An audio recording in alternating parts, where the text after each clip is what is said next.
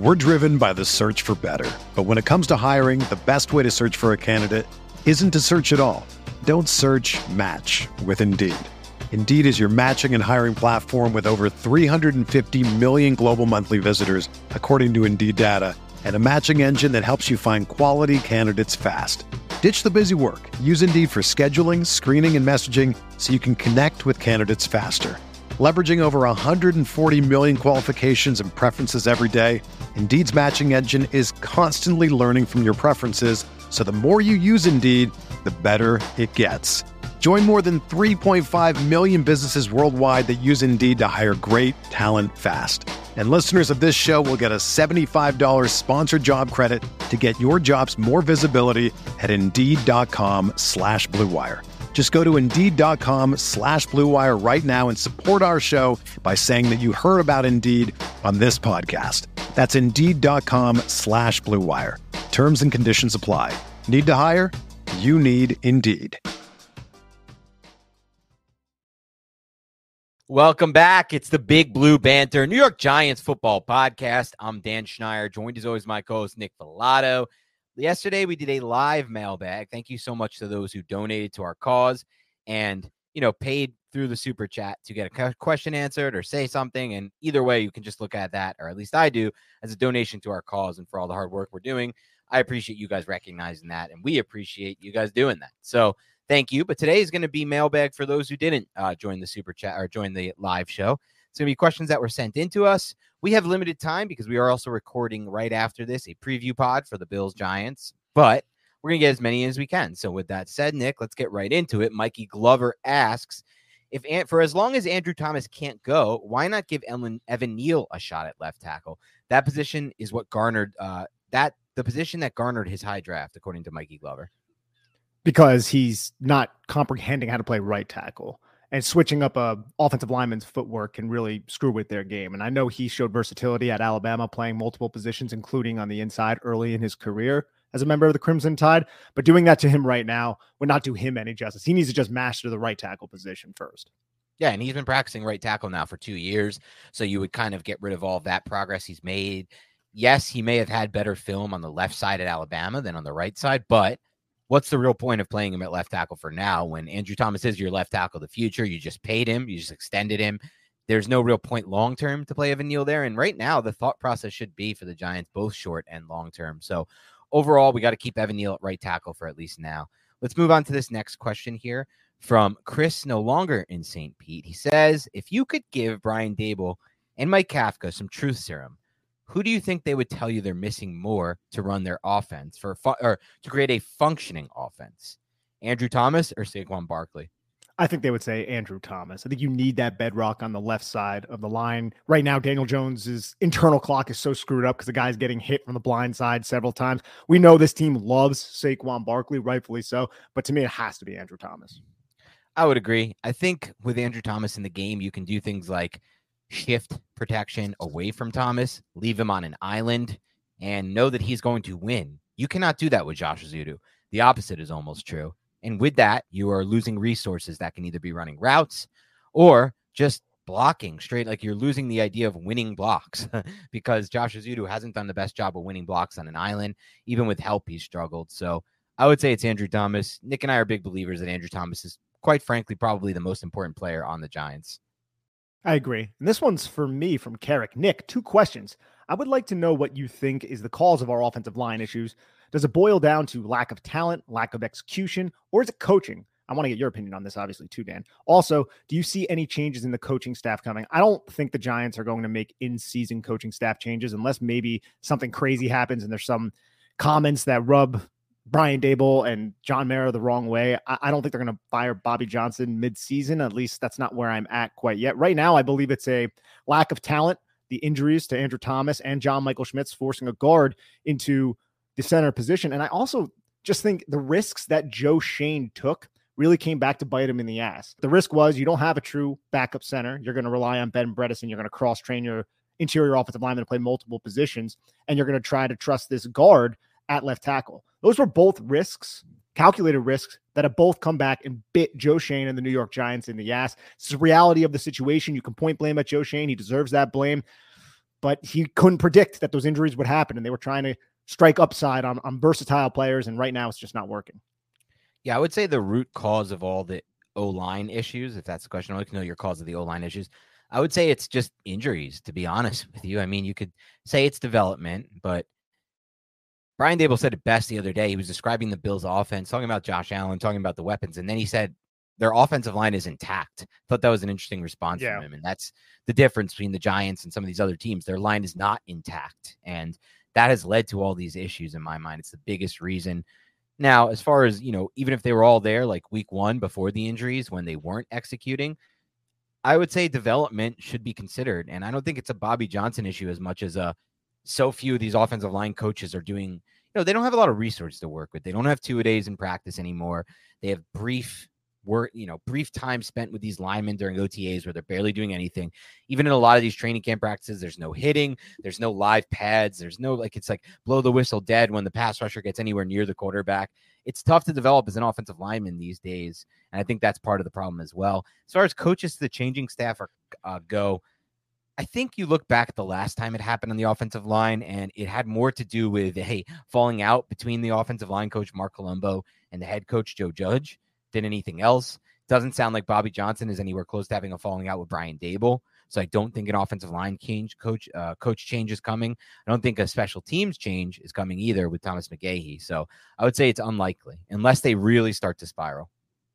How do you continue to watch tape of a struggling team so much, already knowing the outcome of the game? That has to be very tedious. It's got to be way more fun when the tape is good versus bad. This is from DNew15, and DNew15, you're 100% right. It's just our job to watch this tape.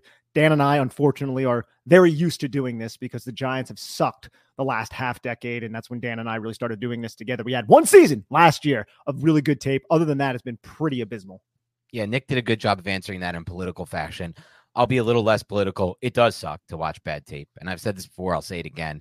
It becomes tedious. It becomes something that you don't look forward to versus the good tape like last year, the Vikings game, all these other games, the Colts game. That was fun. I wanted to watch the tape. I was looking forward to it. There were so many positive things to focus on. Now it's scraping and digging for any kind of positive with this kind of film. It's not fun. It's what we have to do. And eventually we're going to look to find ways to look for, long-term outcomes from the tape rather than short-term. Right now, we're not at that point yet.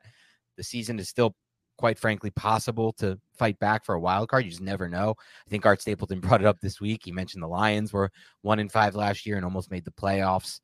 You can't look at that and just compare it to the Giants, but you can look at it as a possibility. So let's hope that tape starts to get better. Yeah, let's hope. Always gritty, never pretty asks, I'm a firm believer that it starts from the top question. Okay. How do you feel about Joe Schoen letting two captains in 2022, Nick Gates and Julian Love, go? And do you feel more or equal attention should have been given to the offensive line than the receiver room? Good questions. I'll start by saying on the captain front, I don't know. I'll say as far as the players go, I don't think the Giants made too many mistakes there. Julian Love hasn't been great with Seattle. I wasn't a huge fan of him. I don't think he's his loss is a big reason the Giants are struggling right now. Gates is an interesting one because the Giants obviously went for the youth movement there and didn't want to kind of like stymie their development in a sense, especially on paper as it looked before all the injuries. But right now, the Giants could really use a Nick Gates on this offensive line at guard or at center. The same goes for Feliciano. So it just didn't work out. And the good question, your last one, Mark, they're all good questions, but I really like your last one. We brought in all these receivers. We had really good depth, the Giants. They had to cut Colin Johnson, who signed with the practice squad recently. I think when healthy can still play in the NFL. Cole Beasley's not playing. Jameson Crowder, I thought, had some talent. I know he hasn't been scooped, I don't think, yet, or at least to a starting roster. Crowder's on Washington. Yeah, he's on Washington. Is he on their 53-man roster? Yes. Okay, so something I didn't know, and quite frankly, I'm not too worried about that. But the point of being, he is a good talent. That was the point of it. Maybe if they'd done something similar with the offensive line, it would be better, Mark. But the problem is, that doesn't work like that. There isn't a Crowder and a Beasley in free agency. There isn't a Colin Johnson even on the offensive line. Talked about this yesterday a lot, but the offensive line is a massive issue around the NFL right now. It's at an all-time low from a talent standpoint. There just aren't a bunch of swings you can make, in my opinion, on the offensive line. And I think that's the big issue here. And Nick Gates also got a 3-year, $16.5 million deal. Yeah. And Love got a big deal too. Liam asks, if we value process over results, why was so much conceded to Daniel Jones in the contract negotiations? If he was he said he was average at best last season. Games versus the top teams alone show where he truly was even last season. Had they finished 9-8 and missed the playoffs, do you think he gets that $40 million per year? I don't think he gets the 40 million. I think the playoff win really kind of drove it home. But you saw so much progress with a 25-year-old who has the desired work ethic of an NFL quarterback and the requisite athletic ability to allow the offense that Brian Daboll and Mike Kafka constructed last year to function. So they looked at that, and then what other option do you have? I think Daniel Jones just had a ton of leverage. Similar, only not to the extent of Joe Flacco after the Ravens won the Super Bowl. A lot of people are like, Joe Flacco's out of town. He goes on a run, he wins a Super Bowl, and the Baltimore Ravens gave him this massive contract that probably a lot of them would say was a little bit too much, and maybe he didn't deserve outside of that Super Bowl run. So I just think he struck while the iron was hot. The fifth-year option, declining that before, ended up being another huge reason as to why he's making $40 million a year right now. And I believe that's more than likely just the case. It's just the stars aligned for Daniel Jones, and he capitalized. Everything lined up for the Giants. They weren't injured on the offensive side of the football, and they were successful against the AFC South, and they were able to win a playoff game. So it was just the timing of it really worked out for Daniel Jones.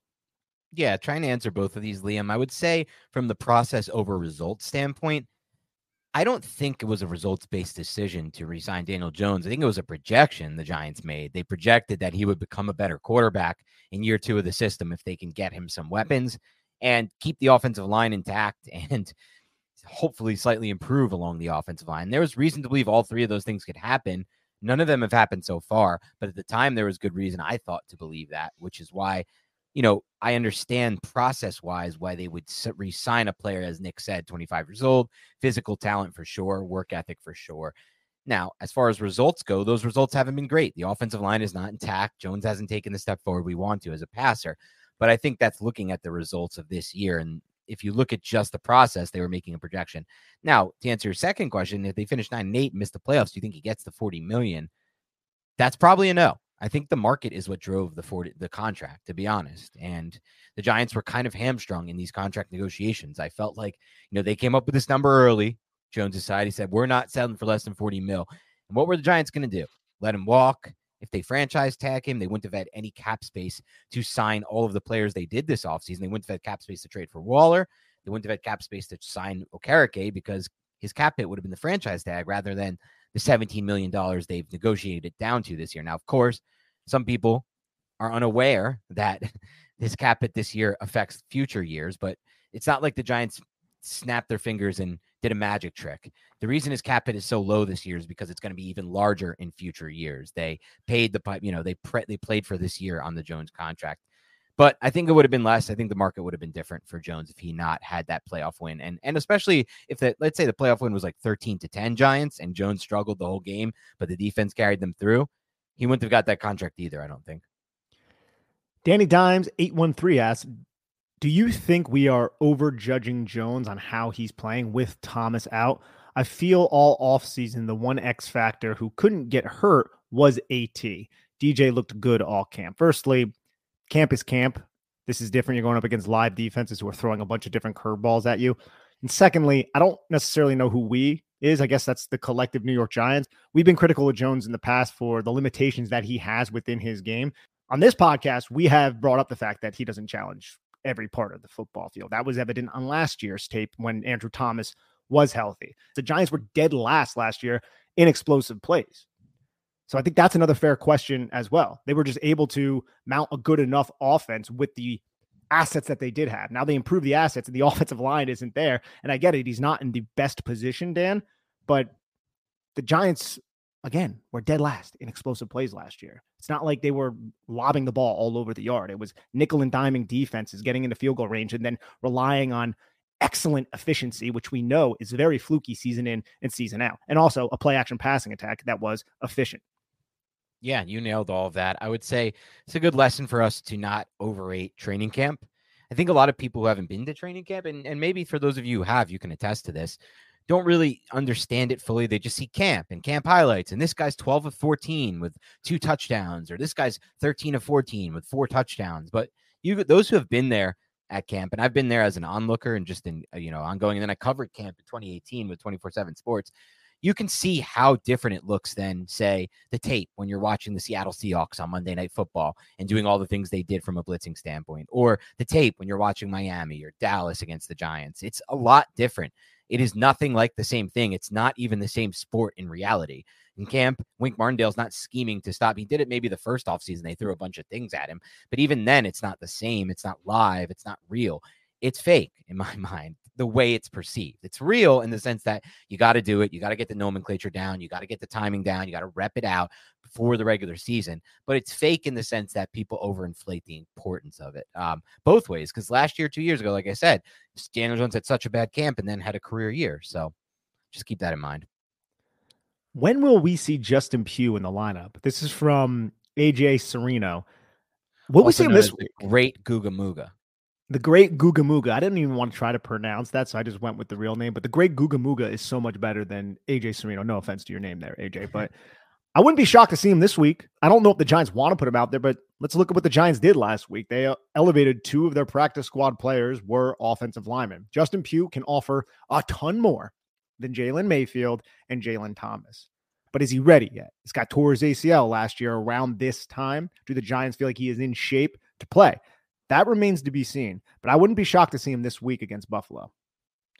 Yeah, I think you're right. I think they might be forced to play him earlier than they want to, but I have a weird feeling he's going to be more competent than people think. Like, not that people think, people expecting competence, but just then, like, it makes sense for someone who was claimed, brought into the team, and then immediately has to play. Like, that's how unplayable some of these linemen are that are playing for the Giants right now. I think that's a really good call. And the great Guga Muga also asks, why is the defense giving up so many points? Is Wink's play calling the reason? I think it's a lot of factors. The great Guga Muga, Dan, it's the fact that the offense is so inefficient. The defense is out there playing a lot. And I know the Giants offense recently has controlled the clock, quote unquote, and won the turnover, or well, they won the turnover battle against Miami, but they won the battle of the clock. But dude, in the beginning of the game, they're going 3 and out. And the Giants are just completely overmatched on that side. And I think on the offensive side of the football, that puts much more of a burden on the defensive side of the football. And the new faces, I think, also hurt. I'm not holding Wink Martindale accountable for the current state of the New York Giants and the tire fire that they are. I don't believe that's fair to Wink Martindale. And the one play with the Tyreek Hill against Trey Hawkins, yeah, that was probably a very risky call. I'm imagining they believed that the Miami Dolphins were going to run slants and in-breaking routes. It's something that Mike McDaniel runs often. They didn't. They took advantage of Trey Hawkins at third. You can blame that on Martindale, but he's far from the primary issue with this team right now. We're driven by the search for better. But when it comes to hiring, the best way to search for a candidate isn't to search at all. Don't search, match with Indeed. Indeed is your matching and hiring platform with over 350 million global monthly visitors, according to Indeed data, and a matching engine that helps you find quality candidates fast. Ditch the busy work. Use Indeed for scheduling, screening, and messaging so you can connect with candidates faster. Leveraging over 140 million qualifications and preferences every day, Indeed's matching engine is constantly learning from your preferences, so the more you use Indeed, the better it gets. Join more than 3.5 million businesses worldwide that use Indeed to hire great talent fast. And listeners of this show will get a $75 sponsored job credit to get your jobs more visibility at Indeed.com/Blue Wire. Just go to Indeed.com/Blue Wire right now and support our show by saying that you heard about Indeed on this podcast. That's Indeed.com/Blue Wire. Terms and conditions apply. Need to hire? You need Indeed. Everyone is talking about magnesium. It's all you hear about. But why? What do we know about magnesium? Well, magnesium is the #1 mineral that 75% of Americans are deficient in. If you are a woman over 35, magnesium will help you rediscover balance, energy, and vitality. Magnesium supports more than 300 enzymatic reactions in your body, including those involved in hormonal balance. From functional medicine doctors to mental well-being and female hormone experts, we all know that magnesium is the one mineral to improve all aspects of well-being and health. But which one? Magnesium Breakthrough from Bioptimizers, the trusted choice recommended by leading experts with 7 best-absorbed forms of magnesium to ensure your body receives the support it needs for overall well-being. Go to bioptimizers.com/balance today and use code BALANCE10 for 10% off. Support your journey to wellness at bioptimizers.com/balance. Magnesium Breakthrough from Bioptimizers, your foundation to optimal health and vitality. What's going on, Big Blue Banter listeners? I'm excited for the football season for several reasons. And one of those reasons is Prize Picks, which is North America's largest independently owned daily fantasy sports platform. And it's so simple to use. Instead of battling thousands of other players, including professionals, sharks, and people who are going to exploit you, you pick more than or less than on 2 to 6 player stat projections, and you just watch the winnings roll in. It's very simple to play and gives you a little extra skin. I've set my picks in less than 60 seconds. There are so many stats to choose from, and the withdrawals of funds are easy and quick.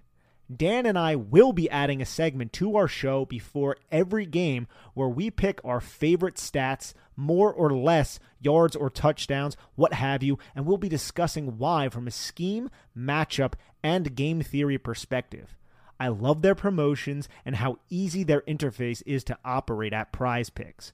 I may select more on tackles for a loss from Bobby Okereke or Kayvon Thibodeau next game. They also do other sports as well. It's a really cool experience.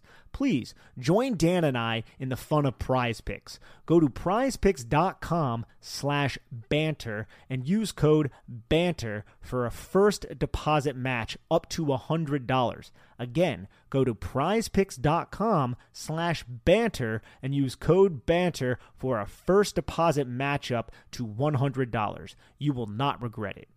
Make Little Caesars, the official pizza sponsor of the NFL, part of your game day. There are few things better in the world than kicking back, watching some football, and biting into some delicious Little Caesars pizza. Order online during our Pizza pregame, 1 hour before and 3 hours after NFL kickoffs, plus all day on Sunday. And get ready for some football and fun. Choose your favorite Little Caesars pizza or pick the toppings you crave. Old World pepperoni, extra cheese, Italian sausage, olives, onions, pineapple if you're into that. Put it on half the pie, the entire pie. There are so many other options that I don't have time to name. Slap that on a round crust, a thin crust, a stuffed crust, a Detroit-style deep dish. Either way, you win. And speaking of winning, everyone scores with convenient delivery or our in-store pizza portal pickup. So grab some friends and enjoy a few slices during the game. To exercise and recover at your best, you need quality sleep. And to achieve quality sleep, the right mattress matters. Mattress Firm will help you find the right mattress for restful and restorative sleep with their wide selection of high-quality mattresses from top brands at every price point. Quality sleep on the right mattress means improving your overall performance both in and out of gameplay. And with Mattress Firm's low price guarantee, you can rest easy. See a lower price? Mattress Firm will match it. Plus, try it for 120 nights to make sure it's right for you or your money back. To start feeling and performing at your best, find your mattress at the early holiday savings event at your local Mattress Firm store or online. We are brought to you today by Manscaped, who has taken a step up from Halloween to bring your face the cleanest shave it's ever seen. So this season, no need to toil and trouble. Manscaped's all-new Handyman is the best way to get rid of that stubble. Featuring a compact design and next-gen skin-safe technology, the Handyman was designed to give you that smooth finish without the mess of a traditional shave.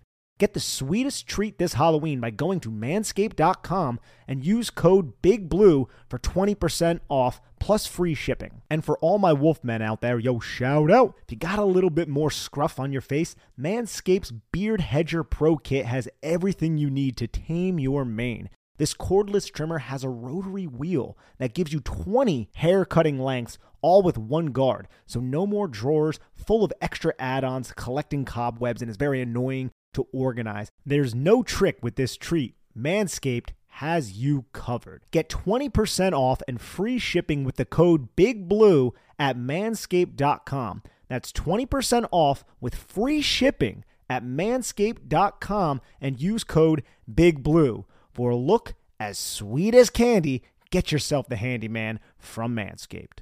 Yeah, I think I would ask you to just consider how many points are a fault of the offense. Jones threw a 100-yard pick six against the Seahawks. He also fumbled inside his own 10. That was easy touchdown. That 14 points to me belongs none to the defense. I guess you can blame him for giving up the touchdown, but all the special teams errors, man. Like special teams touchdown they've allowed, another pick six, a pick right before half that led to points. Jones, I think, has 6 interceptions this year and a few fumbles lost, 1 or 2 fumbles lost.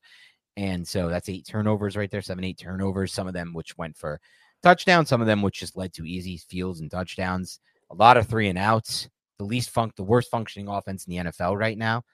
So what happens? Well, the defense is in a tough spot, in my opinion. So, yeah, Wink's play calling hasn't been great at times. Nick broke down probably his worst play call of the year. But I think the biggest blame belongs to the offense by far. Absolutely. Clay asks, appreciate you both for grinding all this film for us, football laymen. We'd be lost without it. Thank you so much for the kind words.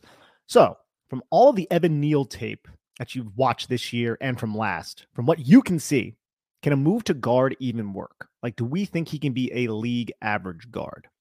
I think we haven't seen that yet. We saw good guard tape at Alabama that suggests he can operate in that arena. I'll say this, though. I've seen people on Twitter focus on, hey, he has bad leverage problems and people get in his chest. I think that can still be exploited in the guard arena, but he doesn't have to worry about the speed. Framing the blocks and losing to his outside has been his biggest issue. And committing his hips too early when he has to protect that edge has been his biggest issue. And I think the mental side of that has really hindered who he can be. So moving him inside, theoretically, the power that he gets on those double teams and how he operates as a run blocker, I think he'd be solid in that area. And I just think you remove one of the biggest vulnerabilities that he currently has, and that's just protecting his edge. Having a center and a tackle on each side of him will help him from a mental standpoint and also help mask the fact that he has slow feet too. So I can see him being a league average guard, but we'll have to wait and see. And hopefully we don't even get there. Hopefully he continues to take steps in the right direction. We saw little glimmers of it last week, but it wasn't nearly enough. And then you turn on that last drive, Dan, and whew, that was rough. Yeah. I would say the main reason to think that it could happen is that he's done it already at Alabama 1.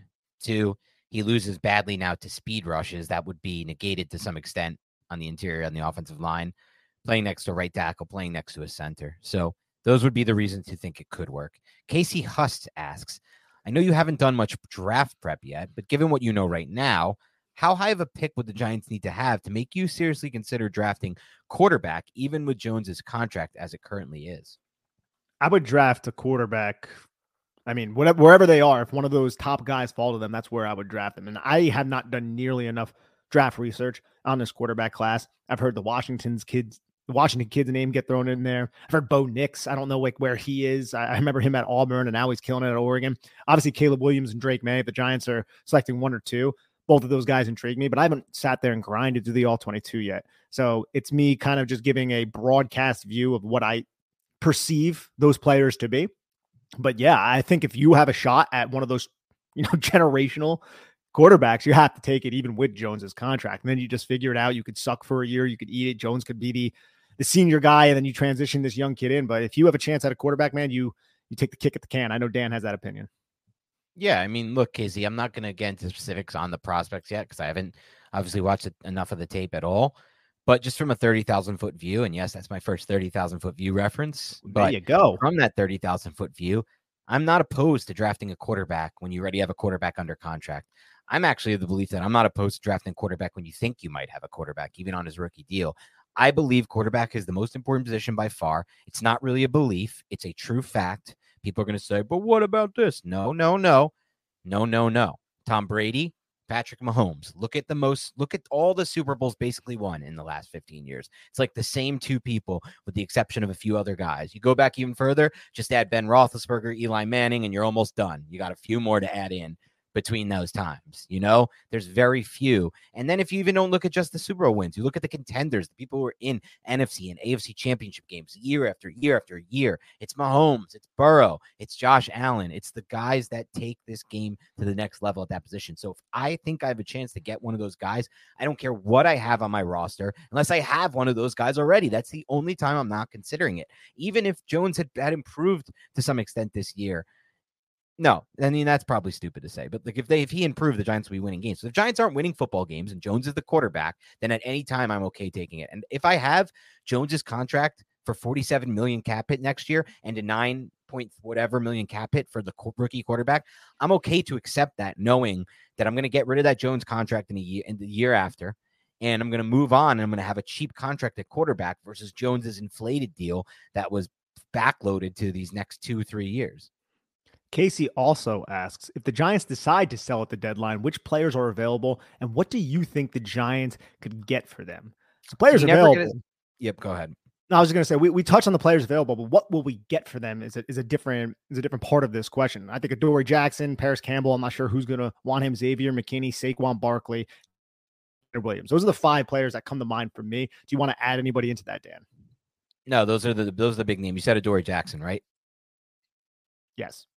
Okay. So the first thing I'll say, what would the Giants get for that? Yeah. First thing I'll say to this is you never get as much as you think you're going to get. You just never do. I remember when Damon Harrison went for a Giants trade him for a 5th-round pick. Everyone's like, he's still one of the best D tackles in the NFL. Doesn't matter. Their contracts are expiring. They're older players. You don't have that much leverage. You're never getting that much for them. So what could they get for these players? The best they could get, in my opinion, would probably be Saquon Barkley. And I don't think they would get more than a 4th-round pick for Saquon Barkley in the middle of a season on an expiring contract. The rest, you're looking at 4th, 5th, and 6th-round picks. That's the range of picks you're looking at, with the idea in mind that you're not going to re-sign them anyway. So you might as well take a draft pick, especially, the Giants, not amazing, but they did find Daniel Bellinger in the 4th round. And if not for injury this year, I think he'd be even, people would be even higher on him. And I think he's going to have a really bright future with the Giants still. I do too. You cut out for a lot of that on my end, so Okay. I didn't get to hear it. But I think I don't know if you said this, so I might be redundant here. The best case scenario you might get is Saquon Barkley for a 2 and a 4. If you want to go down that path, do you think somebody would give a 1, maybe a contending team? No. My thing is, I don't think you're getting more than a 4th for Saquon Barkley in the middle of a season impending free agency, personally, unless a team. Yeah. So yeah. I mean, you did get 2 2s for McCaffrey, Nick. You did get 2 2s for McCaffrey, so maybe that's a, not the best prediction by me, but I just felt like the situation was a lot different with McCaffrey in so many different ways. It was. I'm wondering if a team like Miami, say the Achane injury is more serious, and then Mostert has had his fair share of injury issues, as has Jeff Wilson. I could see a team like that maybe giving the Giants something a little bit more, something like that. But again, this is like a rental. That has to be all chips in. You see a poker reference from Nick Filato there, mark it down, all chips in type of situation from that team. Yeah, and that's the best bet. Barkley would be their best bet to get a 3 or a 2. The rest are all day 3. Everybody else is probably, day 3 picks and stuff. Even McKinney. Yep. Renee asks, is next... Oh, yeah, dude. I'm sorry. We're cutting out like crazy here, so Dan and I could be talking up. I apologize for the technical difficulties and the shitty internet. Renee asks, is next offseason a reload or rebuild? Also, would love to know how you guys become Giant fans. How long? Thanks. Yeah, so reload or rebuild? Reload, it's always reload for me. I don't really believe in rebuild. I think there's always pieces on a roster that should be kept. There at least there should be. Even Dave Gettleman left the Giants with pieces that should be kept. Dexter Lawrence, Andrew Thomas, among others, but mainly those 2. So I would say that. And then how did I become a Giants fan? Well, my dad was a diehard Giants fan. His dad was a diehard Giants fan. My mom was a diehard Giants fan. Her dad was a diehard Giants fan. My mom's dad had season tickets, so I was going to games from a really early age. My dad is a fanatic, super diehard fan like us. So, there was yelling and crying in the house at an early age about the New York Giants and their outcome of games. So through my father, I became a diehard fan. How about you, Nick? Through my dad, I became a diehard fan, and I agree with the rebuild assessment that you laid out as well. I was indoctrinated into the New York Giant cult at a very young age. I told this story on the podcast before. My dad was big into like baseball cards and things of that nature, and he took me to the mall one time, and a nice store manager of a baseball card store gave me a Dallas Cowboys bear just because I was a cute, like 4 or 5 year old kid. It's like, oh, here's a teddy bear. And I recognized the star on this bear. And I looked at it and I looked at the owner and I said, ew, Dallas. And I threw it back at him. And my dad was so proud of the fact that I did that, Dan. And he still talks about it. He's like, hey, Nick, remember that time you did that thing? And I know what he's talking about. You know, that's all he has. You know what he's talking about. Remember that how time often he says, yeah, he's remember all the time you did that thing. He's very vague. And if he's listening to this, he's going to shred me. But well, and I only know just to shout out right now, just to be upfront about this. I only know that because Nick's the one who said that to me. So just in case you are listening, that's on Nick, not on me. He's the one who said my dad always does that. Hey, you remember that thing? Okay. Dave Leakey asks, what's the tipping point for it's time to move Evan Neal to guard? I'm going to get a lot of Evan Neal to guard situation or questions here.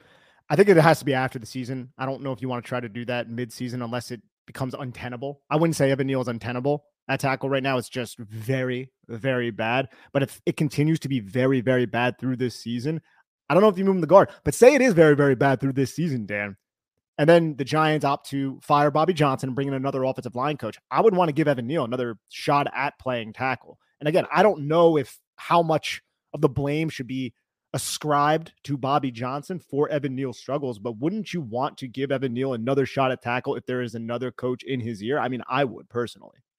Yeah, there's still such a shorter long-term ceiling if you move Evan Neal to guard. So I would say unless worst case scenario is you move him to guard, and unless you would need, I would say give him a full season more. Like don't do it until the next offseason at the earliest, personally.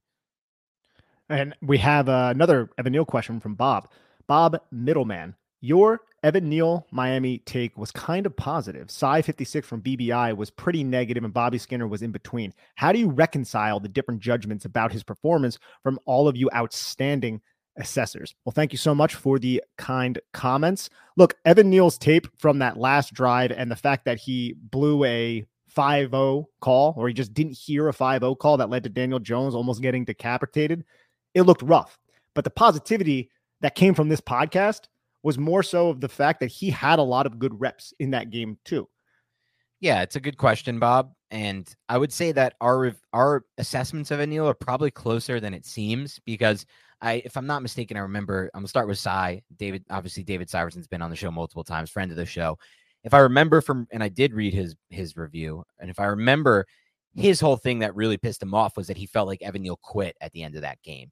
And I can totally see where he's coming from there. And I think mostly he was probably just gassed and he'd been pass protecting for too many snaps, which, excuse or no excuse, I don't know if it's fair to give that as an excuse, but if you're grading and gauging that as a real big problem, like why would, someone quit in a sense, looks like he quit in the game.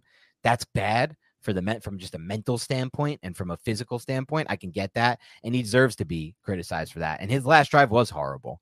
And he had some bad moments, one that Nick brought up, in between the good stuff too. But I think it just looked different to me. And I know Nick agreed. Like that was one of the first things we taught. We always do the film review separately. And then before we record, we say, what did you see this? Did you see that? And we both kind of felt like it just looked a little better with Neal. And I think you guys saw that too in some of the film clips we put up on our page. And if you just watch the game or watch any of the All 22, is it perfect yet? No. Again, he quit potentially in the last drive or just was awful in the last drive. Either way, it's not good.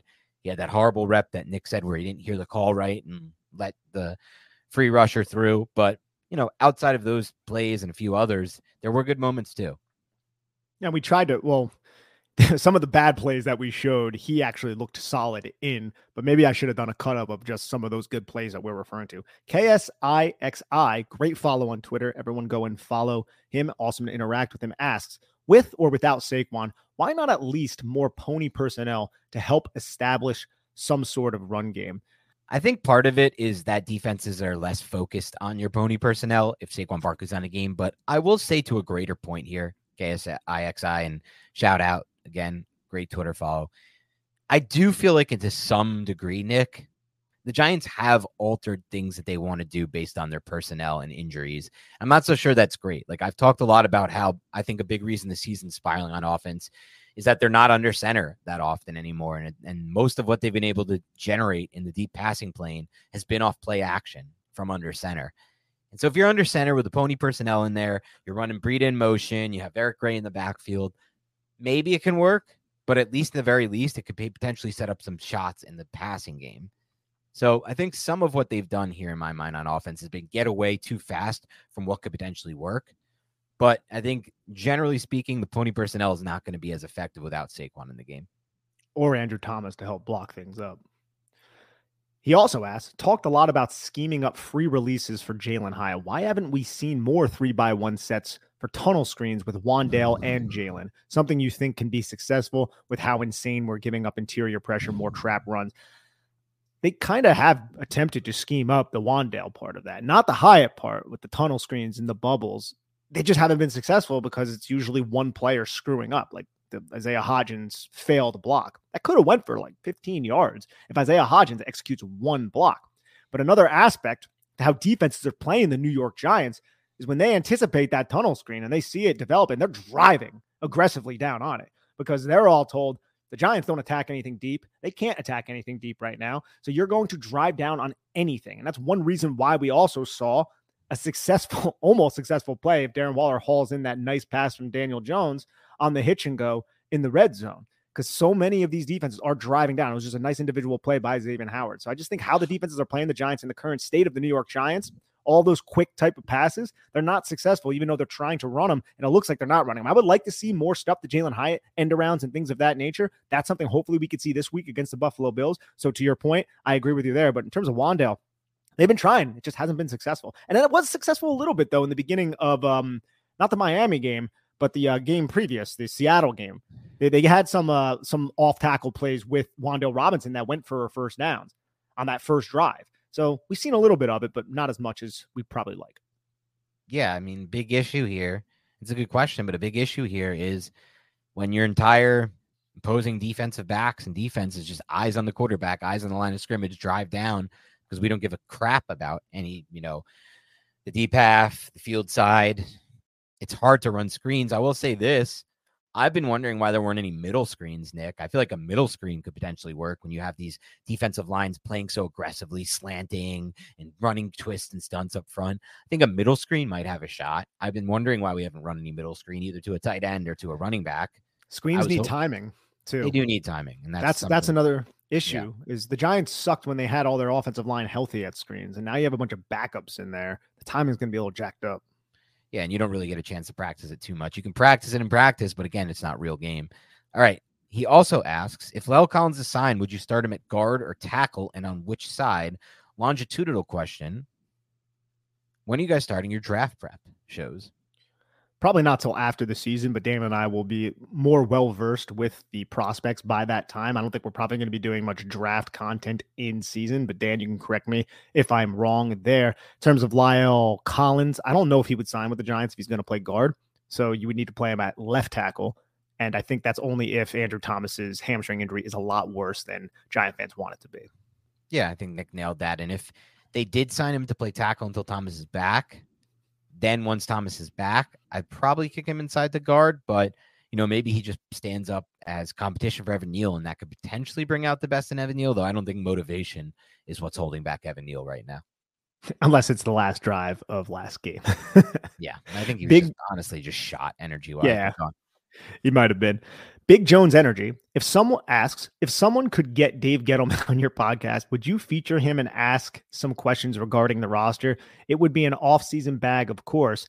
And do you, Nick, have seen or heard anything about cornerback Aaron Robinson? He was on the PUP, but I thought that's only a 4-week thing. I'm honestly not certain what's going on with Aaron Robinson at the moment. That's a name that we have all just kind of overlooked and forgotten about. But with Dave Gettleman, that would be amazing. We would be completely fair to you, Dave. We wouldn't bash you. We would ask you some challenging questions, but I'm sure you had a process to some of the decisions that you made. We would love to have Mr. Gettleman on the podcast. Yeah, start with Aaron Robinson. I think one thing to consider here is when the injury happened, I remember reading about how it was much worse than people realized. It was a very bad injury that he suffered. So just keep that in mind, why that could be taking so long.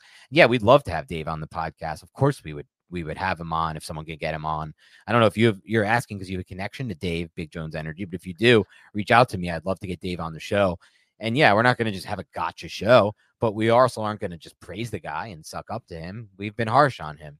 I've been harsh on him. And, I'll leave that aside and I'll do my best, obviously. And that's not just do my best. I will not, badger him or trap him or look to, to put him in a tough position. But I will also ask him some tough questions about decisions he made and, where they're at right now. Yeah, I think that would be so much fun. Kurt, love Kurt. How you doing, Kurt? He asks, would you trade Saquon for a third? And then he shouts out Justin Pennick. Would we trade Saquon for a third round pick? I think if the season continues to wane and Joe Schoen has no desire to sign him to a Jonathan Taylor type contract, which I would imagine that's what he's looking for at this point, then yes, you want to try to get as much value as you can for him. It's not a great look. He could ball out on another team, be like, why'd you trade him for a third? But if he's not in your long-term plans, get as much as you can for him. And if he hits the open market, signs whatever deal, you would get a compensatory third if he balls out and lives up to that contract. And that's another way you could look at it. But yeah, I would take the third. Yeah, if they lose this game to the Bills and then they lose the next week and they're at 1-6, I'll take a third for Saquon Barkley. I don't think he's probably in the Giants' long-term plans. I don't know if he should be in the Giants' long-term plans, given he's injured again. I know it's bad luck, but it's the position. It's not all just luck. It's the position he plays. He's entering an age range where this position tends to fall off from an effectiveness standpoint. For years, people use Derrick Henry as a good example. Well, Henry, one of the biggest physical freaks I've ever seen, has made it far, but even now he is kind of waning off in his effectiveness, and they're mixing in Tajay Spears a lot over there in Tennessee. So I would do the trade Saquon for a third if the Giants fall out of playoff contention. Yes. This one's for you from Timmy K. Ignoring what's right in front of our faces for a second, injuries, underperformance, coaching, and all at a macro level or at a 30,000 foot view level, where in the unseasoned chicken does this team actually go from here? I'd like my football team to be good at football, but how? Yeah, it's a good question. How do they get good at football from here? Answering it short term, Timmy, they have to get healthy. I mean, that's the thing. Like, I can't afford to have not intact offensive line. They have to get Andrew Thomas back. They have to get Saquon Barkley back. That's the start. The second part is they have to get more out of this defensive front. That means Azeez has to stay on the field. Kayvon has to be more dominant. Leonard Williams has to take advantage of the fact that Dexter Lawrence is double teamed a lot. So that's where I start for getting better in the short term. In the long term, I think we know what they have to do. They have to fix the offensive line. That's first and foremost. Some would argue they have to get better at quarterback, but they certainly have to fix the offensive line. That would be the fastest way for them to get good at football again. And let's put things into perspective real quick. The Giants have a drive with their best offensive player on the football field. A drive. They have a game, 2 games with their second best offensive player on the football field in Saquon Barkley. But Andrew Thomas got hurt after that. That was arguably, other than the second half of the Arizona game, their best drive of the season was that first drive that resulted in a blocked field goal for a touchdown against Dallas. So this team has been struggling. Everyone struggles with injuries, but we're starting to see how invaluable Andrew Thomas is to this offense. And I think just that's compounded by the JMS injury and putting a guard in to set protections and all the other stuff that Dan and I have talked about for weeks. Rob Allen asks, what is your honest assessment of Joe Schoen? His drafts haven't showed big potential yet, and the offensive line has regressed, but he's also done some good things. The 2022 Giants were better than I would have ever expected, and the year 2 Giants are worse than I would have ever expected when he took over. I think we had this understanding that Joe Schoen was amazing, right? Like the free agents that he brought in last year, all of that, like a lot of things struck gold. All the moves that he made struck gold. Now we're starting to see that regress a little bit. Regress to the mean, maybe you'd say. I'm not down on Joe Schoen. I don't want Joe Schoen fired, but I think I'm taking a step back and I'm reevaluating everything right now because all the decisions that he made heading into the season, none of them are working out. You can make excuses for them. I think some of those excuses are valid, sure. But still, at the end of the day, they're not working out. We need to start seeing some development from that first class as well. So I've definitely kind of the honeymoon phase that extended probably longer than it usually does. that has worn off. And now we're starting to look at every move he made and been like, I'm not sure if this one's going to work out. We're starting to be much more critical, in my opinion, rightfully so.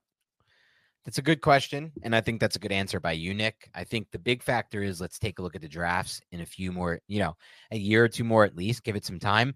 But I want to reiterate something about what Joe Schoen took over from Dave Gettleman. Dave Gettleman left him basically nothing. Yeah, Andrew Thomas is here. Yeah, Dexter Lawrence is here. From a depth standpoint, he left him nothing. From an offensive line standpoint, he left him nothing but Andrew Thomas. From a defensive line standpoint, he had some bloated contracts like Leonard Williams. He gave him Dexter Lawrence. He left him nothing else. I mean, Azeez Ojulari was never on the field. Not a single linebacker did Dave leave him. Corners, I guess Adoree Jackson, if you count that. The rest, he had to do on his own. Safeties, I guess Xavier McKinney, if you count that. And Xavier's a fine football player for the Giants. He hasn't been that amazing. Total burned roster draft picks, Kadarius Toney, DeAndre Baker, Will Hernandez, all of those. Receiver-wise, what did he really leave him? Darius Slayton. He had to trade for Darren Waller. He had to draft Jalen Hyatt. Running back, he left him Saquon Barkley. Great. Saquon Barkley's been hurt, and it's still only a running back. So there just wasn't a lot left. There wasn't a lot for him to work with. In addition to all that, Dave left him one of the worst salary cap situations in the NFL. Tons of deferred money, contracts that were horrible. Logan Ryan, a joke of a contract at the time that I was one of the few. I'm not even going to go down that route, but it still just pissed me off, that deal. He was 30 years old, made 0 cents, all leadership. Yeah, great. They won 6 games down the stretch against trash teams with Joe Judge. Like just stupid shit like that. And so he really wasn't working with a lot in my mind, and he had to really retool this thing. It happened fast for the Giants last year. They won a lot of games fast, unexpectedly. And so the bar was set higher because of that with Joe Schoen. And I get that. That's human nature. But if we really take a step back and think of how little Dave left him and the bad salary cap situation he left him in, then the really only thing I want to judge Joe Schoen on is the offensive line, 1, which has regressed, like you said, and 2, the draft picks. The draft picks I want more time on. And the line, I think injuries are playing a big factor there. I think Joe Schoen arrived in the building and said this. Incompetence surrounds me. That's exactly Austin Powers. I believe that is from Austin Powers. I'm not sure. I only have a select few quotes in here. I got to upload more and figure. I might ask Adam Azer where he got all of his downloads from. Yeah. They're more difficult to find. Mike Rose now asks, if we are 1-7 at the deadline, do you see a fire sale? Which impending free agent could fetch more than a 6th round or pick swap? I would guess Saquon, McKinney, Adoree. We already touched on this one quite a bit, Mike, just about 10, 15 minutes ago. So do you have anything to add to that? No, I would say same. Just listen back 10, 15 minutes ago. Sergio Rodriguez asks, if you were the general manager of the Giants, what would be your game plan to salvage this team for 2023? And what would you like to get out of the 2024 draft?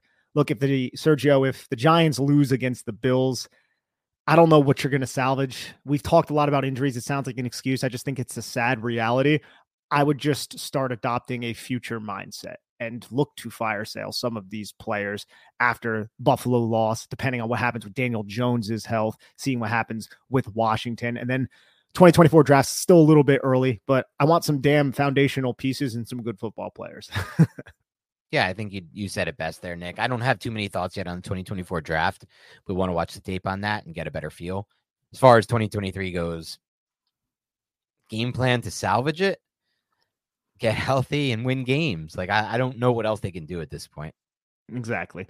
Sir King Bowman asks, how much better would the Giants' outlook be if they had just tagged Jones and let Barkley walk? Did winning a playoff game make management commit the sin of thinking this team was closer to competing than it was, compromising for a rebuild? Same sin made by prior regimes.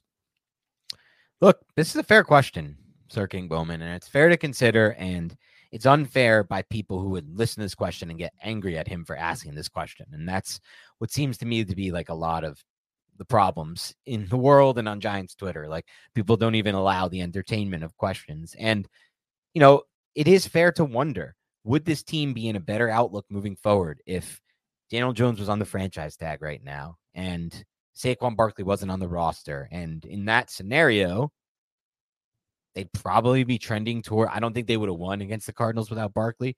So they probably would have been, they would have been 0-5. And I think they probably would have been, Jones is hurt. He might not be playing any for an extended period. We don't know about that. Andrew Thomas sounds like he's not playing for a while, given the setback. They could be staring down the barrel of a top 2 or 3 pick even more likely if they didn't have Barkley. And then in that scenario, the Giants would have had just Daniel Jones on a franchise tag, and they would have had zero cap space committed to him next year, not the $47 million with the 68 or whatever it is guaranteed, like the amount of dead cap pushed back to next year where he's stuck on the roster. In that scenario, you would draft a quarterback, you'd re-sign Tyrod or find someone like a Tyrod to bridge him in the quarterback, but you probably let the quarterback play right away, like Stroud has, like Young has, like Richardson has. So that's the way to go, in my opinion. I'm not a big fan of sitting him for a year. I personally don't believe in that, but it's hard to argue they wouldn't be potentially in a better spot. But the argument that they wouldn't be would be, Nick, that was a lot of wouldn't be would be's. The argument would be that Daniel Jones is still 25. Daniel Jones has flashed signs of progress. Daniel Jones has won them a playoff game. He scored a lot in the playoff game. He played really well in that playoff game. And you'd be giving that up. You'd be giving up that prospect to take a gamble on another type of quarterback prospect, which could set the team back to some degree. There's a part of me, Dan, that is, I like the fact that this regime came in and said, no, we're not going to pick up Daniel Jones's 5th-year option. And then they said, okay, we might have been wrong about that. And they didn't get take lock. And then they actually signed him. I don't like that's independent of the contract and what's going on right now. But just the fact that I believe this general manager is flexible and fluid and he's not a rigid thinker is something that is always sticking in the back of my mind when I'm evaluating Joe Schoen. What are your thoughts on that? It's a great thought by you, I think. And it's a great, on the surface, Nick, I like the idea of that, like a flexible general manager, the opposite of Dave Gettleman, who was incredibly rigid. My one question is, though, like, is that what happened? I guess would be my question. If that's how it played out, Nick, I like it. If they played out like we might be wrong on Daniel Jones, I like it. If it played out like, shit, this dude just took us to the playoffs, he won a playoff game, what message does it send if we just let him walk? The owner loves him, really wants to re-sign him. Let's just do it and make it a deal that we can get out of in time. It's not as good. I don't view it as highly. You know what I mean? If they genuinely believe, I do. Yeah. Here's the thing with Daniel Jones last year. Like, it's tough to really gauge how much progress he made. There were definitely signs of progress as far as his pocket management went and his pocket presence went, but there weren't really all the things that we talk about. There weren't really examples of hole shots. There weren't really examples of field side throws. There weren't really examples of him doing, processing and throwing with anticipation. There was a lot of schemed up production by the coaches, and there wasn't a lot of production. We just thought there was. Like, you'd always brought this up. They're dead last in explosive pass plays. They didn't really move the ball that well through the air. So, like, it just comes down to if they were convinced he was actually improving and they're like, yo, yeah, we might have got this wrong on Jones. Let's re-sign him. Or if they felt the pressure of the playoff win.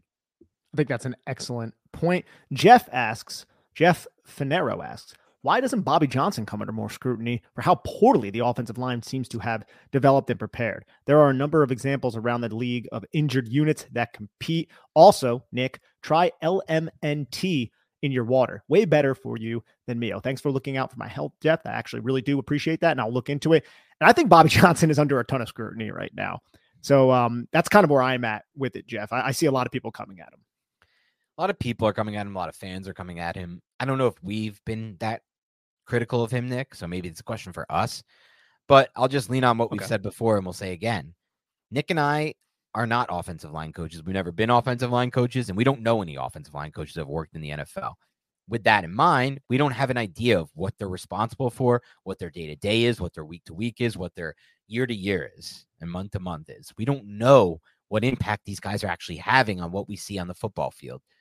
Having said that, there are good examples of the OGs like Dante Scarnecchia and Mike Munchak and Bill Callahan, who seem to just get the most out of whoever the hell they're coaching up on the offensive line. So obviously it has to be worth something, even though Nick and I can't really tangibly qualify it, or we have nothing to work off of. We know it's worth something. So yeah, maybe he does deserve more criticism. It's just hard for us to specifically criticize someone when we don't really know the ins and outs of what they're doing. Especially when we have discussed the macro issues with the situation of having a non-traditional backup center and a guard play tackle. Like, it's not a great situation. And I'm not sticking up for Bobby Johnson either. We've been clear on this podcast. The development is something that we can criticize him for because none of these young offensive linemen have developed. Lucas Mansour asks, how good is Thomas McGahee really? This man has outlived 2 head coaches already. My father would say he must have naked pictures of Mara or something like that. That's what my dad would say. But yeah, I don't know. I don't know. Again, I'm not a special teams coach, but our special teams unit have sucked for quite a while. I think he had one really good season per EPA on special teams. But yeah, no, I really do not understand what's going on with the special teams. Tom Quinn, it was a similar thing. He just was there forever, and the special teams sucked when he was there as well, if I'm not mistaken. So I just don't really have a good answer for this one. What about you? No one will ever be as bad as Tom Quinn was from an effectiveness standpoint on the Giants special teams. Even if T-Mac, you think he's in that range, trust me, he's not as bad as Quinn was. But as far as like how he's outlived multiple coaches, it's so odd. Like you referenced that one season by DVOA. Giants special teams was like elite, top 10. I think they were 7th overall. I was so hopeful after that year that we finally figured it out on special teams. And it's just been such regression since with McGahee's units. I don't know what makes him good. As Nick said, I have trouble evaluating special teams. But as far as how he's outlived these coaches goes, I don't know, Nick. I think maybe he's just somebody who works hard and they blame other things for the special teams mishaps. And I completely understand why the fan base is upset with Thomas McGahee, because it's gotten to a point where I'm like, this is ridiculous. Like, you need to start blaming somebody. All right, we have a question from Tobias Kolmenga. If we sign La'el Collins, what would the ideal starting offensive line be, assuming everyone is healthy? So assuming everyone is healthy, the ideal offensive line, I think it would be Andrew Thomas, and then Ben Bredesen, John Michael Schmitz, La'el Collins, Evan Neal, with Evan Neal on notice and La'el Collins possibly earning that right tackle spot. But I don't think La'el Collins signs here if he has other offers to strictly just play guard. I think he would have to have a shot at tackle. Agreed. I don't think he's signing to play guard. So I think if they sign La'el Collins, they'd have him in until Andrew Thomas is back, which seems to be a long time.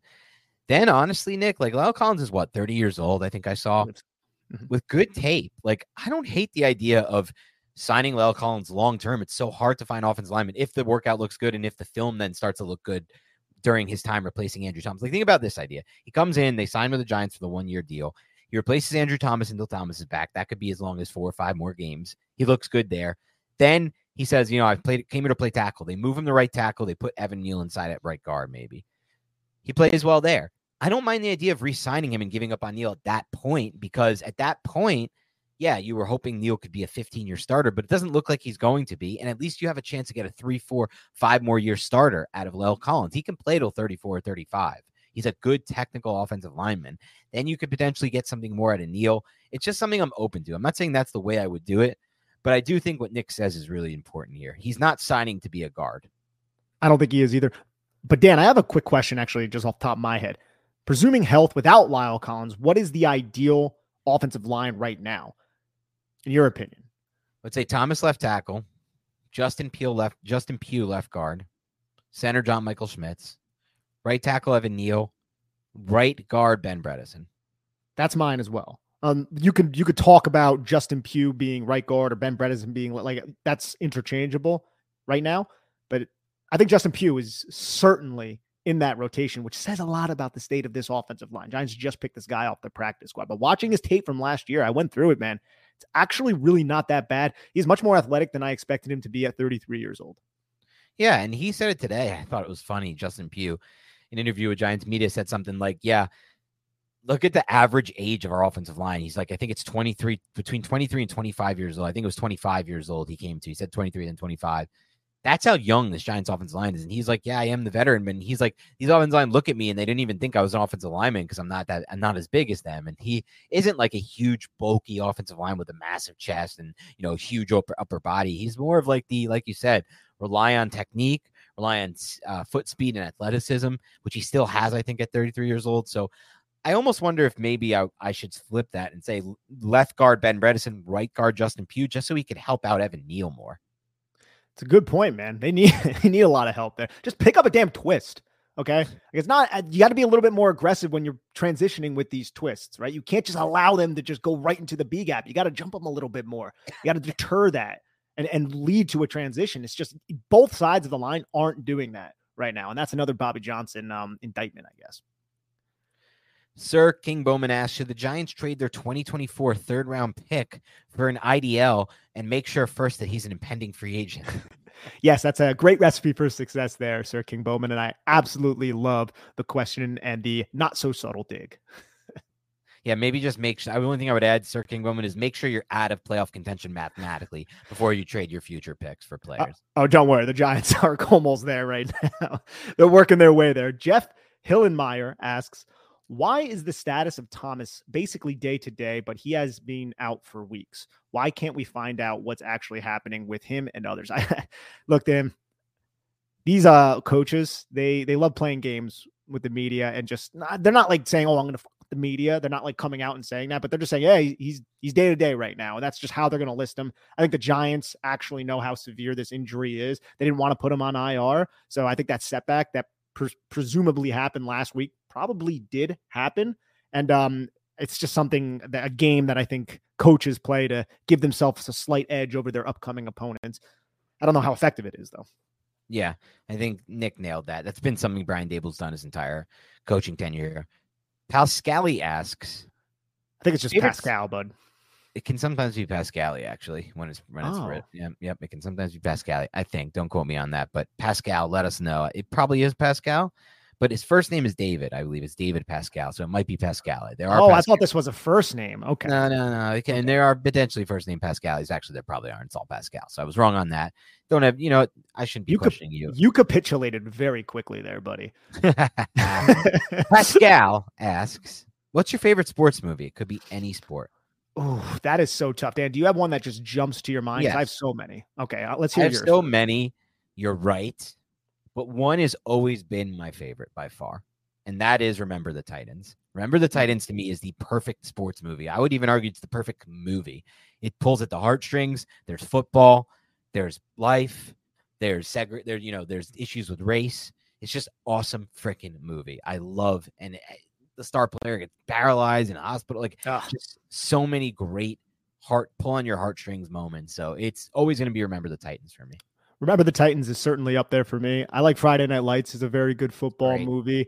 Happy Gilmore. I know it's more of a comedic movie, but you can never go wrong with that. Like, you have iconic characters in Happy Gilmore. Like Shooter McGavin, who almost wasn't cast for that. He denied that role, and then he went golfing. And you're going to love this as a golfer. He went golfing. Adam Sandler wanted that specific actor for the role. The actor denied it. Went golfing. He was like, I had a good day golfing. Maybe I'll do that golf movie. Called Adam Sandler up, got that part. That is his iconic role as an actor. I don't want to say made his career, but everyone looks at him. It's like, it's Shooter McGavin. He still does the Shooter thing, has a whole Twitter about it, man. Isn't that nuts? So Happy Gilmore is a silly movie that also qualifies for me. That's awesome. I never knew that story. All right. Tom Corbisario asked, what's your lowest point as a Giants fan summed up in a single play? Thanks for the great content. I enjoy the podcast more than the games. Thank you, Tom. It's a great question. Do you have one? Because I have one that comes to mind. Yes, I have one, unfortunately, Tom. My lowest point was the 2000, I think it was in January 5th, 2003, the 2002 season, if I am not mistaken. The Giants are playing the San Francisco 49ers. I am at my friend Ulrich Gray's birthday party. I'm not even a teenager yet. I'm like 12 years old. I'm going crazy in front of the TV. The Giants take some sort of astronomical lead. I think they're up like 38-14, absolutely beating the crap out of the San Francisco 49ers. San Francisco 49ers come back in the second half, win the football game. And I guess the lowest point would be that missed field goal at the end that the Giants had a chance to win, and Richie Swibbert was down the field and ended up stumbling. And I think there was some kind of call that wasn't made that could have went the Giants' way. Pass interference. They should have called it. The Giants should have never allowed the San Francisco 49ers to get back into position to win that damn football game. And I was freaking out in front of the television. All the parents were like, what the hell is wrong with the Filato boy just going crazy in front of the TV right now? That would have been my lowest point as a New York Giants fan. I was thinking about this question when I just read it. Like, the Deshaun Jackson punt return. Like, is that the lowest moment because it cost the Giants division that year? Maybe. But to me, the lowest point cannot come from a year where the Giants are like contending or even in a playoff game, like you mentioned. To me, the lowest point is the 3rd and 9 from 2020, or what was it, 2021, when Joe Judge just ran the victory formation, or what was it called? The 3rd and 9 where he did, what's the name of that formation? It's called the tush push. Yeah, I guess it is called the tush push. Where Joe Judge ran the tush push. He was innovative. What can we say? Yeah, exactly. On 3rd and 9, just giving up on the play, giving up on the series, giving up on the season, giving up on, hope for Giants fans they could watch it, come to the, have a tough week of work or have a normal week of work. Either way, prepare for Sunday to watch a fun game. Football. It's a fun game. We're supposed to watch stuff that makes us happy, plays even in a lost season. That's not fun. That's not happy. That's shit. That's total, utter shit from Joe Judge. And so obviously, yeah, there you go. So that to me was the lowest moment. It was embarrassing. Everyone made fun of us. Does it smell good enough for you in there? It went over Twitter, social media, just a total, everyone's laughing at the Giants. So that would be my lowest moment. It was bad. We only have time for one more question, unfortunately. And it comes there's from like 3 more pages. I know. I'm sorry, everybody. Sal in Queens asks, would you mind commenting on this question Duke Manyweather kindly answered for me this morning, specifically in what you're seeing on film for the Giants? Here's the question for Duke. Have a question I hope you can answer. How much is an individual offensive lineman's performance on any given play affected by what the quarterback reads pre-snap and calls at the line? Is it a large effect or not that impactful? Thanks in advance. And this is what Duke Manyweather, who is an offensive line guru, if anybody does not know, this is what he said. Great question. And it really depends. Some schemes, quarterback will call protection, the alert, and the kill all at the line of scrimmage. Pre-snap, which means mental processing and understanding of the offense, is vital. In addition, offensive linemen typically have their calls and adjustments, so communication is vital. Everyone has to be on the same page and get the call. Dan, this is stuff that we talk about all the time. I'm glad Duke answered it in this manner because the Giants have this musical chairs at the offensive line position, and the person that's being tasked to make the calls was a rookie center, which is precarious enough, but a smart one. Now he's not there. Now you have Ben Bredesen in, and you see all of these protection mishaps, and you see these unblocked defenders coming in. So that's one reason why I believe there's so much instability up there. It's not just the fact that these guys average an age of 25 years old and they're young developing players who probably shouldn't be starting for an NFL football team, a lot of them.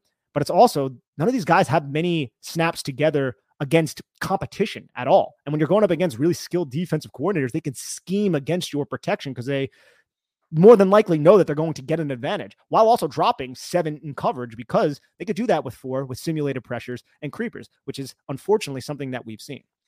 Yeah, I think Nick nailed that. And I think the big thing is what Duke said about communication. It's so important there. You have to be communicating at all times, and you have to understand what that communication means post-snap. QB can play a big role in it. We don't know the role it's going to play, but I think, Nick, you did a great job answering that. So I'm going to lean on your answer there. All right, awesome. All right, that's all the time we have today. Unfortunately, we're jumping on a preview podcast in 2 minutes, though that's going to probably come before this one, which is coming after. So this is almost like going back in time or forward into the future. All right, Nick, it's that time of the week. It's the Prize Picks time of the week. That's Prize Picks, prizepicks.com/banter. That's go to prizepicks.com/banner. Use the banner code. You'll get free money. They'll match your deposit up to $100. These are fun. I love this style of plays. I love this style of fantasy, whatever you want to call it, because I like picking props, Nick, and I think props are fun. I like how they do it. So you can get a 3 parlayed prop, 20 to win 100 or 5 to win 20, but you could also do what you always do, Nick, the coward way, as I call it, which is I call it the coward way. Don't steal my term. I'm a coward, and I can admit when I'm a coward, Dan. You're the only one who could call yourself a coward, so that's fine. The the less risky way, but Prize Picks, prizepicks.com/banner. Go check it out. And this week's an interesting one, Nick, because of the injuries with the Giants as we record today on Thursday, which is deep into the week. But yet, despite it being deep in the week, we have no idea who's playing quarterback for the Giants. Daniel Jones didn't practice, but he says he wants to play and expects to play, or at least he did say that at one point. Prize Picks has reflected that uncertainty by not listing Daniel Jones or Tyrod Taylor props. Also, Saquon Barkley. Thought maybe he'd come back this week. Now we're thinking maybe he won't. Trending toward the probably wrong direction, but still possible. He's not listed either. So we're not working with as much on the Giants side of the ball. We are working with more on the Bills side. They don't have many injuries on the offense side of the ball. At least they're peppered on defense with injuries. So I got my Prize Picks. It's a little interesting this week, Nick. I'm going to go with a few plays that I don't normally go, a few players I may not normally go from a position standpoint. Do you want me to get into mine first? Do you want to pivot and give yours? Nah, you can go, bro. You're on a roll right now. I'm on a roll. I'm going to start here, Nick. Josh Allen, more than 295 combined pass and rushing yards. I just think, look, Tua threw for over 300 last week, didn't need to run. Josh Allen will run. This is just going to be a game where I think they're going to have the ball a lot, the Bills offense. It has to be a get-right game for them because, as you know, we discussed with Eric Turner, people are calling for Ken Dorsey's head. Maybe that's not realistic, and they shouldn't be, but people wanted more offense against the Jaguars. They felt like the Bills sleptwalked through parts of that game, so it feels very get-righty for the Bills against this Giants defense. So just to get to 300, just 295.5, I mean, I think Josh Allen will definitely get to 300-plus yards total. So I like that one a lot more than there. I have Josh Allen less than 0.5 interception. Look, the Giants got their first interceptions of the season last week against the Dolphins. One was a really good read by Bobby Okereke. Tua threw a dumb ball there. What'd you say? They both were really good reads by They Bobby both were Okereke. really good reads by Bobby Okereke. Not to say he can't do that against Josh Allen, but Josh Allen doesn't really throw that often into that range of the field. And I just think it's going to be a little bit different this week. And I'm going to rely on the numbers and the stats and the trends. And the trends say the Giants only had an interception in and I know they had two in that game, but they only had an interception one of their 5 games this year. So this feels like the best, probably the best pick on the board to me. And then finally, with very few to choose from on the Giants side, I'll go with Graham Gano less than 5 kicking points. It's not much to get to for Graham, but I'm also just not so certain the Giants are going to score points in this game or many points in this game. And in that sense, Nick, if they do fall behind early, the Giants, Nick, they could get to a point in this game, late quarter 2, early or late 3, and then all of quarter 4, where they're down by so much that they can't really settle for field goals and they have to go for it on 4th down instead of field goals. So that's why I feel like it's a smarter play, even though it seems on the surface like, oh, it's 5 points for Graham Gano. He could get to that. He should get to that. You know, if the Giants score 13 points, that's 2 Gano field goals. I lose this one. But there's also scenarios where the Giants get behind early and they have to go for it on 4th downs. Then you're not even attempting field goals. And it's going to be even harder to get to those points unless the Giants are scoring a lot of garbage touchdowns. And right now, the Giants aren't even a team that can score in garbage time. When they get to garbage time, the offense still isn't delivering points. So less than for me on Graham Gano. Let's flip it over to me, and I'll start right there with Graham Gano. I'm going more than. Everything you said makes sense. But I look at the New York Giants in the 4th quarter getting blown out by the Miami Dolphins. And what were they doing? They were kicking some field goals there. And all you need is a 50-plus yard field goal from Graham Gano, and then you cover it. So I'm going to trust that fact that the New York Giants, look, their offense is anemic. I'm predicting them to get 6 points. That would be 2 field goals, but I can also see them scoring a touchdown and then going for 2, which in this case I would lose. But I think the current state of this offense is they will take points when they can get them. They've also come up with solid opening scripts in several of the last games that we have seen, putting Graham Gano in position to kick field goals. Now, he missed one last week, I believe it was. He missed one against Dallas, the block, and I think he also missed one as well. But Graham Gano is Mr. Automatic. All he needs is a 50-plus yarder. So I actually have more than, although I do trust your logic as well. I think it's just what exactly happens in the game. It's going to the New York Giants, man. I hate my prediction for this game. I really do. I really hope I am wrong. Yeah. Josh Allen, more than 265 passing yards. He has achieved this in 3 out of 5 games this season. It's Sunday Night Football. I think the Bills want to show off. I think Ken Dorsey wants to show off a little bit against his former superior in Brian Daboll. And the New York Giants, they can be susceptible to the explosive play. And Josh Allen is a very talented player. So I'm going more than on 265. And I'm also going more than half a touchdown for Stephon Diggs, rushing, passing, receiving. I think he receives a touchdown. Look, I fully understand if nobody wants to make that or go with that take just because Stephon Diggs touchdown. Yeah, that's likely, but touchdowns are a little fluky. It could go to Gabe Davis. It could go to a tight end.